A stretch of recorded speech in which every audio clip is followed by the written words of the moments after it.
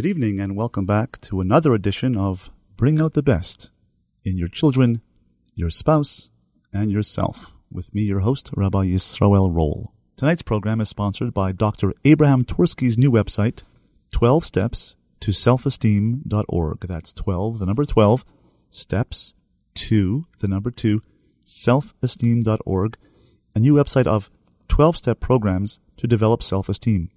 There's a new Teen Esteem program, one to build children's self-esteem, and a new 7-week self-esteem diet. One of the ideas on the website is how to build children's self-esteem through a 12-step program.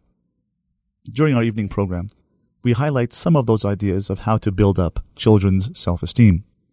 One of the ideas on the program is to ask children a shocking question. Tell me, what's going right in your life right now? People often ask the question, what's going wrong? They often tell you what's going wrong. They will say, how are you? Oh, can't complain. You mean you like to complain? Life's about complaining, and yet things are going okay right now, so you just can't complain? Well, no, not exactly. I think things are going okay. Well, then why didn't you say so? You see, we have a natural tendency to look at the negatives.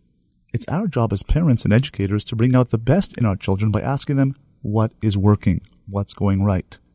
My wife has an idea where she asks the children every night at the supper table, tell me something positive that happened today in school. And this fosters a sense of positivity, warmth, and nurturing around the table where we think positive about life. That's one idea of how we can build children's self-esteem. Tonight's special guest is Rabbi Dovid Goldwasswer. He is the spiritual leader of Congregation Kahal Beis Yitzchak in New York. He is a sought-after and renowned speaker and has recently traveled to Bosnia, Serbia, and Croatia to offer encouragement and to inspire those who suffered through the war and who are now trying to rebuild their lives. Rabbi Goldwasswer has published several books, including his new book, Comrade, a book about Mesiras Nefesh of a remarkable Jew living in the former Soviet Union. Watch for that in bookstores, the new book called Comrade. He has also written a book called Starting to Live. He provides a comprehensive guide on how to deal with and treat anorexia and bulimia and other eating disorders from a unique standpoint, the spiritual one. Good evening, Rabbi Goldwasswer. We're honored to have you on this program tonight. Thank you so much for joining us. Good evening, Rabbi Roll. What a pleasure it is to be once together again. Thank you so much. I know you spoke here in Baltimore on developing children's self-esteem, and it's on tape. It's part of our tape program for the Life Task Force, so we're looking forward to hearing your thoughts tonight. Rabbi Goldwasswer, you are a Rav and a well-known speaker, international speaker, as well as an author on different topics in Torah and Judaism and personal growth, and you're also an expert and have written a book on eating disorders. How did it come about that you developed an expertise in eating disorders? It's an interesting story. When I was much younger and still in yeshiva, I had gone to visit a patient that I was asked to in Mount Sinai Hospital here in New York. I had talked with the patient. He was a man, I would say, about 27, 28. And there I noticed that he looked extremely weak. He looked faint. He did not lift his head off the pillow. The cover was pulled up to his chin the entire meeting. At one point, he had moved slightly, and the cover went down a little bit past his chest. He went, for the first time I saw his arm, to pull back the cover up to his neck, and it looked like a bone with some skin hanging on it. I was shocked. I spoke with him a little bit longer, and afterwards I went out, and I was standing in the hall for a moment. There were two visitors that came, a older couple, and they said to the father of this young man, they said to him, well, tell us, what is it that your son is suffering from? And they said, we don't know. He just won't eat. Little did I know at that time, but it was the first real case of anorexia that I had witnessed. Fast forward about 10 years, and I had started to get people coming into the office asking for an eitzah, advice, some counsel.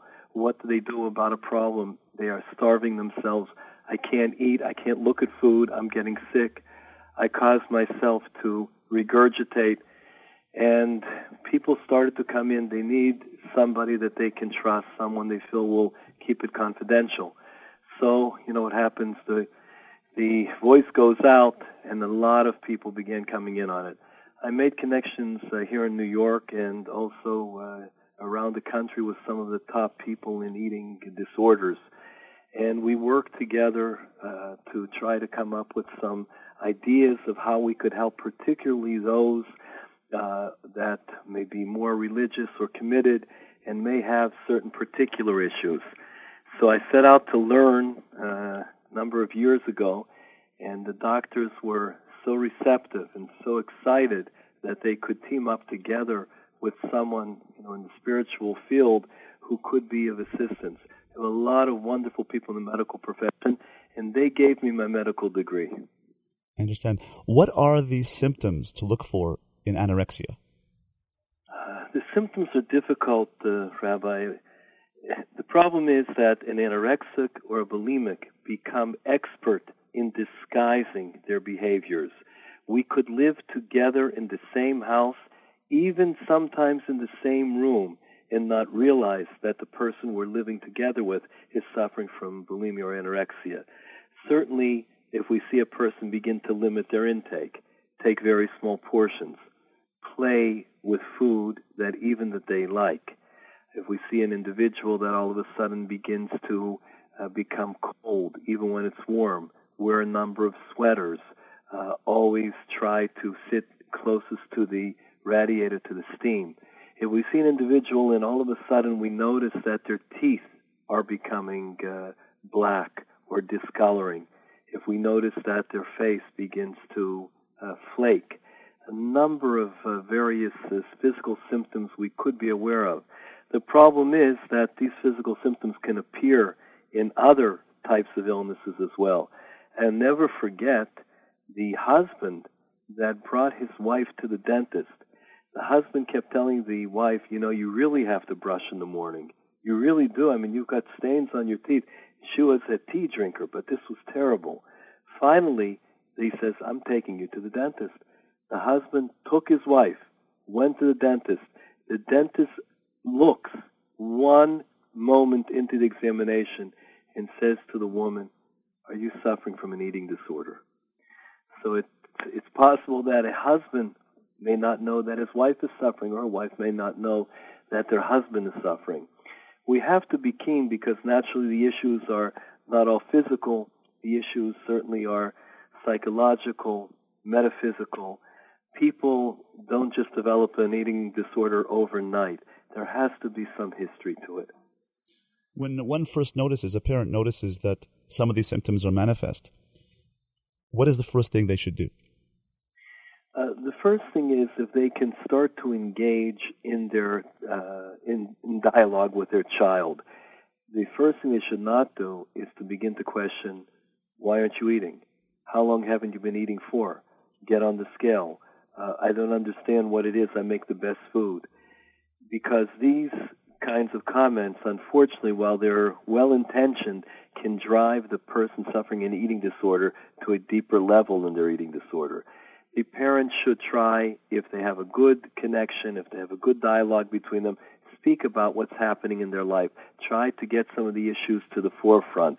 Ask them if there's something that may be bothering them, or there is something in their daily routine that they may have changed. Very rarely is it going to be solved in the house. The person suffering from eating disorder needs to see a professional, a doctor, a therapist, a Rav, a Rebbitzin, somebody that can help them in order to recognize what they are going through, what they are a part of. Very oftentimes, a person suffering from an eating disorder will not be able to recognize even their own behaviors. If you'll say, well, you didn't eat a thing, and they will say, oh, yes, I did. I had a whole, to them, they ate the whole thing. But in reality, they may have eaten just the smallest, minuscule crumb on the plate. I've been together with an anorexic that didn't realize, took a pea, cut the pea in half, and ate one half of the pea at one time. Is this because a person feels they're fat? The issues are usually much more deeper than just feeling that they are fat. It can be triggered by a bad body image, self-image, and it's the most incredible thing.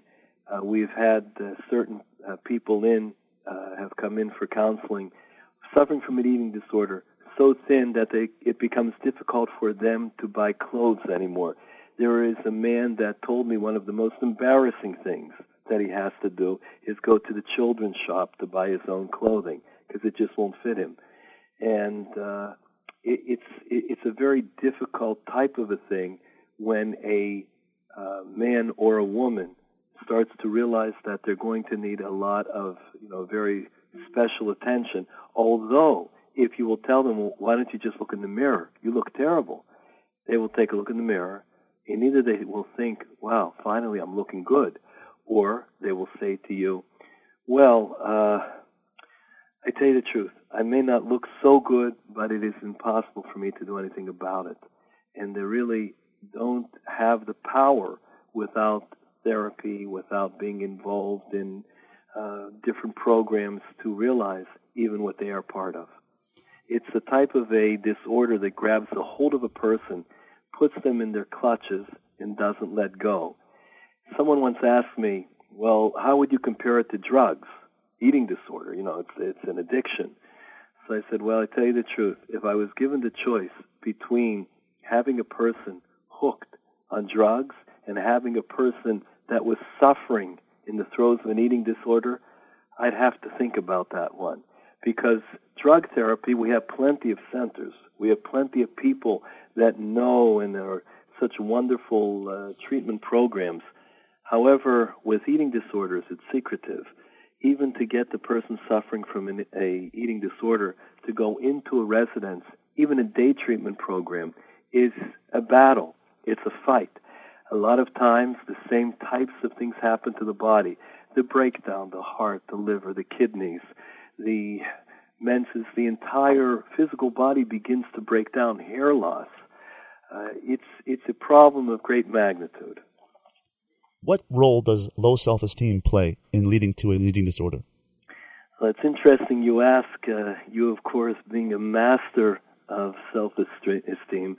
And I have to tell you, Rabbi Roll, how many times I have used your book, Inner Peace, in talking about self-esteem, in self-awareness in groups. Self-esteem has a tremendous role in eating disorders. You could have people that are the top of their class. You could have the highest achievers. You could have an individual that is extremely talented, an individual that is extremely handsome or beautiful or whatever. Yet, because they lack the self-esteem, they seek to fix what is wrong in them, to perfect themselves, to make themselves worthy. And therefore, they will starve themselves to say, I know how I can achieve that perfection. And they begin to limit their intake, and then it progresses to even worse behaviors. The idea is that a strong self-esteem will help a person to maintain even the body image, which will allow them to eat. But the first thing that usually they take it out on is food. If we get upset, I'm going to go and eat a chocolate cake. If I become frustrated, I'm going to go and eat a whole bag of potato chips.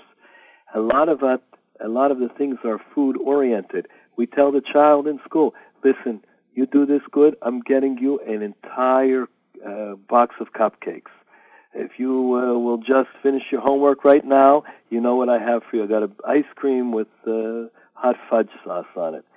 So we start to gear the emotions. These are emotions, these are mental rewards that are translating not just the physical, but also seeping through to the mental framework of a person. And because of that, it is extremely important that we work on developing the, as you call it, the inner peace or the self-esteem in the children from the time that they're youngest. I had a young lady that came in suffering from an eating disorder, and I have to tell you, it was one of the saddest things I think I've heard in recent days. And she was there talking to me, just little snippets of information. And I was trying to get her to talk a little bit. I wanted to try and help her to find out what was going on. As a way of making conversation, I had asked her, are you going out now? In other words, as she began to start to look possibly to get married. When she heard that, she lowered her eyes. Her face turned red. And she said to me, who would ever want to go out with me? Now that unfortunately answered two questions at the same time. The lack of self-esteem was holding her back from many things in life. And now she felt, I'm going to starve myself. I'm going to look better. I'm going to get some of the attention at home maybe that I missed out on. And then possibly, it'll be who I should be. And the problem is, it used to be, we would say, up to 89% female, 11% male. However, in recent years, there's a new term that's been coined. Instead of anorexia, menorexia. It's crossed over to the male population. It's more than double the percentage point that it was at a mere 7 years ago. So we're seeing now young men, even boys, older men, that are coming in with the same problem that we thought was uniquely female. And this is a phenomenon that has to be dealt with. It is bad enough when we hear about a girl or a young lady or an older woman who has anorexia. That we somehow can accept in society.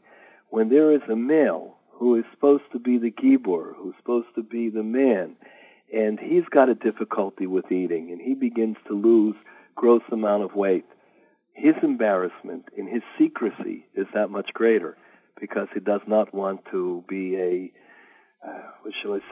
society, he doesn't want to be somebody who is shunned.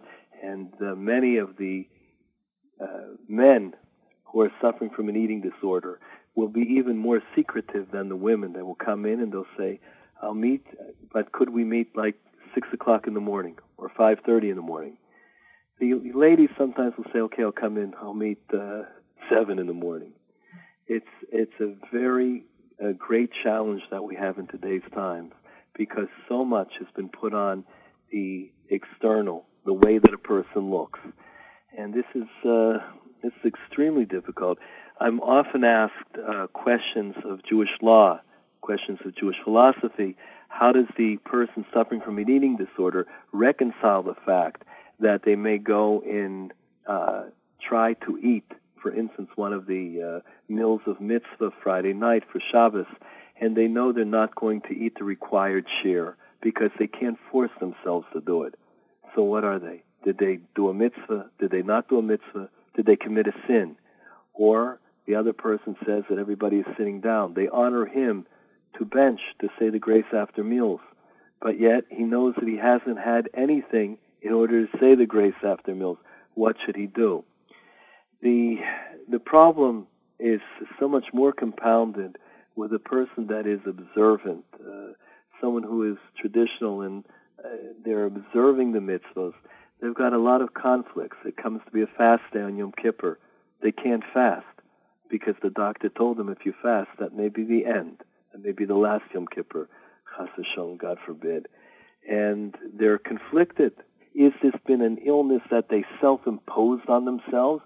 This is not, God forbid, like someone who has a condition that set in that had nothing to do with them. This is something that they did to themselves. Well, the truth is it's not. But still there is that conflict there. And that's the reason that before this Yom Kippur, I was privileged to compose a prayer, both in Hebrew and in English, for those that are in need of eating on Yom Kippur, that they say this particular prayer before, in order to be able to put the entire idea of eating for Hatzalah, in order to save ourselves, in order to be able to continue on in life, in order to put that in context with Jewish philosophy, with a proper hashkafa. And it was interesting, I gave it out to just a couple of papers, and in no time, I began to get requests from all over. So what happened was we had to put it on the website, and then people were able to download it or to read it themselves. But the needs are so great out there.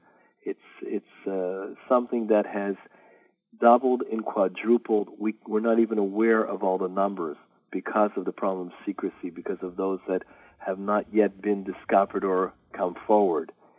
Rabbi Goldwasswer, what is the website address? The personal website is Rabbi Dovid, Goldwasswer.com.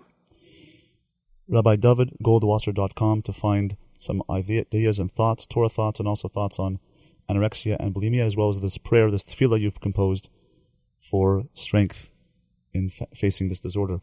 Rabbi Goldwasswer, it's been asked of me recently, since Orthodox Judaism, Torah observant Judaism, stresses so much around the shulchan, around the table in service of Hashem.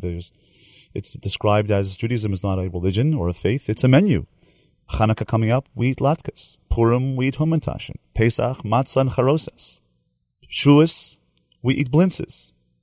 Is there a correlation then, a possible correlation between the emphasis that we in Orthodox Judaism place on food and therefore that might exacerbate the anorexic, the eating disorder situation? It's a very interesting question. I would like to separate custom as it has rolled around today and actual Jewish law and philosophy as was instituted in the times of the Code of Jewish Laws, the Shulchan Aruch. The truth is that we do have a lot of eating, a lot of symbolic eating around the holidays. Of course, that is a way properly done of elevating and raising the food. An anorexic can understand, I am now going to have on Hanukkah a latke, because that has deep meaning. I understand the behind the oil. I understand the symbolic need. So therefore, the anorexic will say, this is not just plain eating, but it's holy eating. The same thing would be on any of the holidays, Shavuos with blintzes, Purim, humantashen. The problem is we've taken it out of hand. We've gone and we say, okay, instead of there be one type of blintzes, let's make 20. Instead of having one dessert, let's have 15. And, I don't have to tell you what's going on at the weddings today with the Viennese tables. Now, it's interesting because Rav Gifter, Zecher Tzadik Livracha, the great Rosh Yeshiva of Telz, had once told me that these long tishin that we have now, the long meals, Friday night, he said he'd never heard of that in Europe. In Europe, they would come home, they would eat their meal, half an hour, 35 minutes, sing a few of the Smiras. After they were done with the Smiras, they would say a Devar Torah, and that would be the end of the meal. They would go to study during the night. He says this idea of making the long sudas with each course in itself being an entire meal, I don't know where it came from. So I think that it's not actually how we look at the Jewish idea in eating or the Torah idea in eating, but rather it's something that we are a people, it's a post-Holocaust generation. We certainly did our share of starving in the world, and now, Baruch Hashem, most are able to eat and have all that they need, and therefore we want to celebrate in a way that we have of celebrating is by utilizing the food.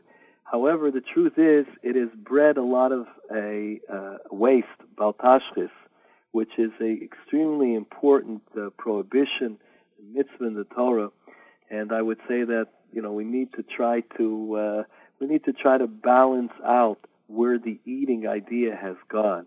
It's not all about food, and the meals on Yom Tov can be delicious, they can be plentiful, but a person doesn't have to say at the end of the meal, I can't move. I'm going to have to, after this meal, walk around the block 1,000 times. I can't stuff myself even one more morsel. I think we have to get away from that idea because it's not particularly a Torah idea. It does say in the Rambam that the great amount of illnesses come about through overeating. And there are many places in the Talmud that we read about what is preferred eating, how a person should systemize their eating, what to eat, what types of food, and how to. And certainly there was never the idea of eating so much as we have it today. Every home should have great harchava, and they should have plenty and bountiful blessings. But we have to be careful about how much food we pile onto the table. Most of us are like children. Tell a child that he already had 4 candy bars and he can't have a 5th. And he'll ask you, why? And I say to you, tell an adult you can't have a 5th. He'll also ask you why. One of the things that we don't realize, I think, is on the other end of the coin, most of the people, when I'm talking in a general audience, will come and say, I wish I had that problem. I got the opposite problem. I have to learn how not to eat so much. It's hard for us to understand on, one end of the spectrum what exists on the other end. There was a young man, and I never forget it. He had, the family had brought me to a location. It was out of town. In order to meet, they wanted it to be very secret, a very well-known family. And I sat together with a young man for about 6 hours or so. And then it came time for him to eat. He's anorexic, and his meals were measured, and he had certain things that he had to eat. Now, the first thing that we have to learn is you never watch a person eat. You never comment on their eating. You just got to leave them be. So I saw that they were preparing his meal, and I said to him, we'll just say his name is Moshe. I said, Moshe, I'm going to the other room, and when you're finished, we can finish up, and I'll say goodbye. So Moshe says, no, I would like you to stay. I would like you to stay. It would give me encouragement. So I stayed one of the few times while he was eating his meal. He had a crumb. It was part of a cracker that is about the size